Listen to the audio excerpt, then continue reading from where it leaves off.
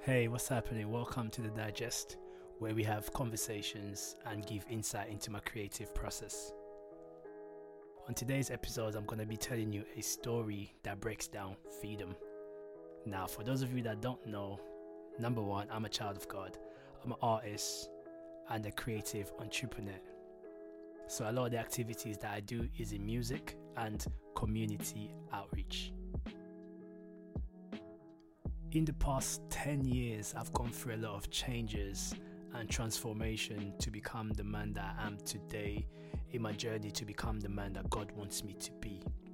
So I was a teenager around about this time and I was going through a lot of changes.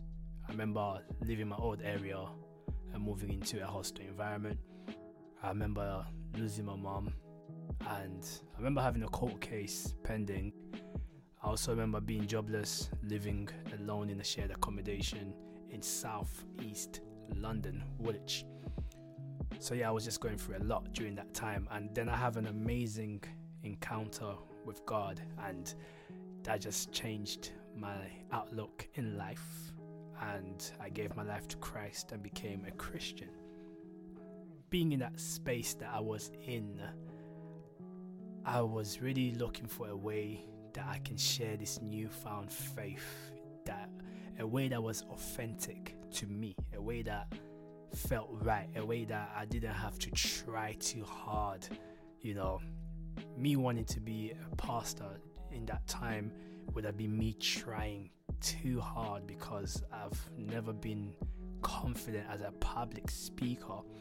I've never been a person that stood up and just spoke and led people in that way. I always was quite reserved. People will still look to me to lead, even within my reserved character.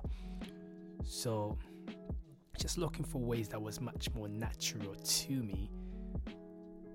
I remember rap and music and grime being something that I did, that I loved back then. So in my quiet time in my room, I would practice. And one time I was practicing and I ended up writing a whole song to outreach to a friend of mine who lived in that shared accommodation with me. And I just saw the fact that it was easy for me to break down this newfound message through the format of rap, and for him to take it in and digest it, it was much easier as well. I remember being in college. I was going to Westminster Kingsway College, which is in King's Cross at the time, and I was going through these changes in real time.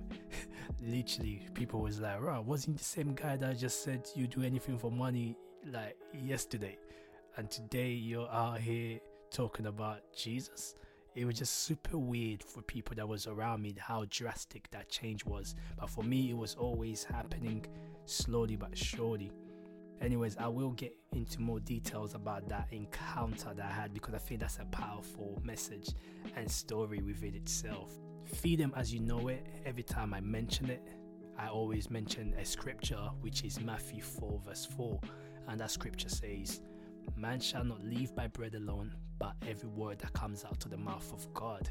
So that's a scripture that very much signify the mission of freedom, because it's all about sharing the word of God.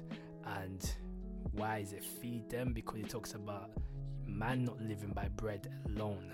So bread is obviously something that we know in the physical way as food, something that we eat, and that is likened onto the word of God. Even on the most popular prayer in the whole world, Our Father, it says, "Give us today our daily bread." Now what is that? Because I know in the Old Testament we see God raining manna from the sky down to the earth, but that's no longer the case. We have received that manna in human form, which is Christ. The scripture goes on again and says, "Unless you eat of my flesh and drink my blood." So we're not talking about physical food when we're talking about freedom or the word of God. We are talking about spiritual food, which is the word of God.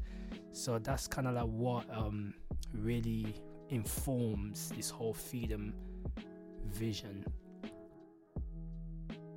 when I came up with the name Freedom, I didn't have this scripture in place. It's just something that I've read into scripture and it made sense. It was like I had this vision, I didn't know how to explain it or break it down.